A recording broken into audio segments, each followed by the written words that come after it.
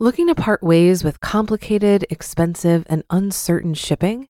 Then give your business the edge it needs with USPS Ground Advantage shipping from the United States Postal Service. Keep everything simple with clear, upfront pricing and no unexpected surcharges.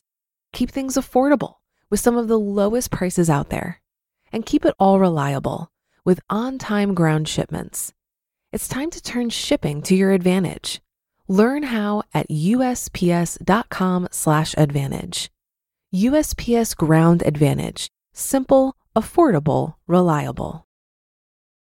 When you need mealtime inspiration, it's worth shopping Kroger, where you'll find over 30,000 mouth-watering choices that excite your inner foodie. And no matter what tasty choice you make, you'll enjoy our everyday low prices, plus extra ways to save, like digital coupons worth over $600 each week. You can also save up to $1 off per gallon at the pump with fuel points. More savings and more inspiring flavors make shopping Kroger worth it every time. Kroger, fresh for everyone. Fuel restrictions apply. This is Optimal Finance Daily, episode 457. I Did All the Right Things, and Look How It Turned Out, by Ramit Sethi of IWillTeachYouToBeRich.com. And I am Dan, reading you the best personal finance blogs on the web. We take that great content and put it into audio form for you each and every weekday. And I'm going to keep this intro nice and short for you today, but if you like the podcast, please do stick around until the end of the show. I have a little request for you at that time, even if you are a long-time listener. So for now, let's hear today's post and start optimizing your life. I Did All the Right Things, and Look How It Turned Out, by Ramit Sethi of IWillTeachYouToBeRich.com. Imagine someone who did all the right things their whole life. They studied hard and went to a good school, got a good job, met a nice girl or guy and got married, had 2 kids and bought a house, saved some money as they grew older. Now, truthfully, for a lot of people, this works out pretty well. It's not a bad life. But for some, as they enter their 40s and 50s, they look around and wonder, is that all there is? Or worse, I did all the right things and this is what I got? We all know someone like this. They followed the rules, but find themselves in their 50s or 60s wondering what happened. Wasn't it supposed to get easier? Why didn't someone tell me what I was supposed to do with my money? How am I supposed to get a job when companies are sending our jobs abroad? Most of these people took a traditional path. They cut back and saved on things like lattes and ordering appetizers when they ate out. That's what they were told to do. Yet when they're older and wondering why they're still running on the hamster wheel, do you think these people look at their financial situations in their 50s and wonder if they took the right approach? No. After decades of saving, scrimping, and pinching on t-shirts and dish soap, did they ever stop to say, hey, maybe frugality wasn't the right approach? Was there something I missed? Of course not, because for most of us, the frugality approach is all we know. Instead, as we get older, we blame the government, taxes, the media, the politicians, and anyone else we can think of. And the truth is, we're partially right. Most of the experts talk about saving on worthless things like lattes, and they ignore the big wins in life, like negotiating your salary, finding a dream job, investing early, and earning more. Why? Because they don't know. But there's one group we never blame: ourselves.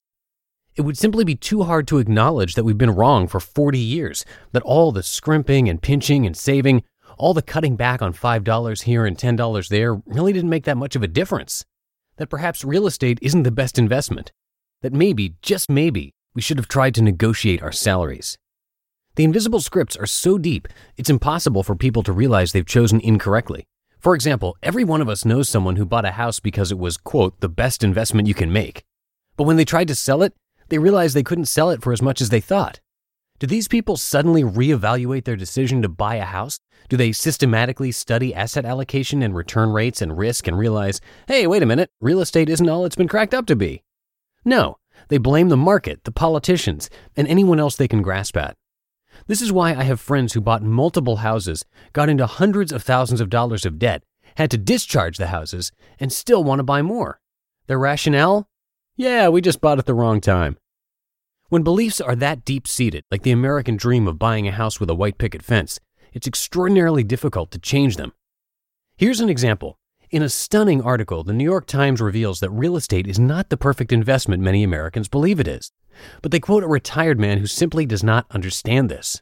The American dream is such an invisible script that even hard math, the math that he actually lost hundreds of thousands of dollars over his lifetime by investing in real estate instead of the market, won't change his mind.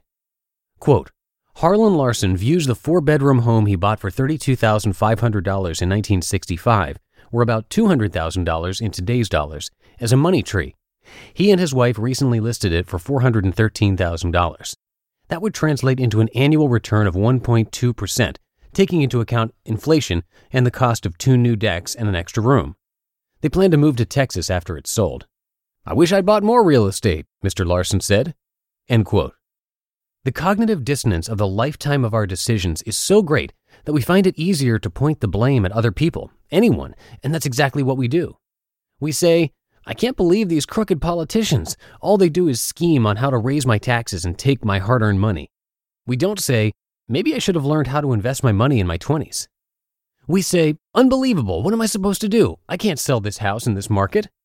We don't say, maybe I should have read one good book about real estate before I made the biggest purchase of my life. We say, those corporations are evil. They just try to make more money by finding cheaper workers. We don't say, maybe I should have learned how to make myself the best candidate by cultivating mentors, becoming very good at my job, and building a network of supporters. After all, it's easier to focus our inchoate anger on external factors than to look back at ourselves, especially a lifetime of doing what we were supposed to do. Now, it's important to note that a lot of this anger is right on. Corporations and the government have treated us poorly and taken advantage of us. See, while I wish everyone would read 20 self-development books every year, set up automated systems, and crush their careers, that's unrealistic. I do hold us partially responsible.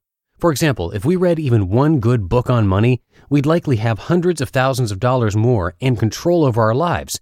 But that's not practical for 300 million people. But I'm not writing for 300 million people. I'm writing for you. And that's why I write this site. Because while others are complaining about the economy, the fiscal cliff, taxes, and corporate and immigration policy, we know that we should focus on what we can control. You just listened to the post titled, I Did All the Right Things, and Look How It Turned Out, by Ramit Sethi of IWillTeachYouToBeRich.com. If you've been using Mint to manage your finances, I've got some bad news. Mint is shutting down. But now for the good news. There's a better alternative. Our sponsor, Monarch Money. Mint users are turning to Monarch Money and loving it. Maybe you're saving for a down payment, a wedding, a dream vacation, your kids' college. I've found that Monarch makes it so easy to help you reach your financial goals, whatever they are. I definitely wouldn't be able to allocate my finances or plan as clearly without help from Monarch. In fact, Monarch is the top-rated all-in-one personal finance app. It gives you a comprehensive view of all of your accounts, investments, transactions, and more.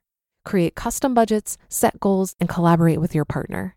And now get an extended 30-day free trial when you go to monarchmoney.com/OFD.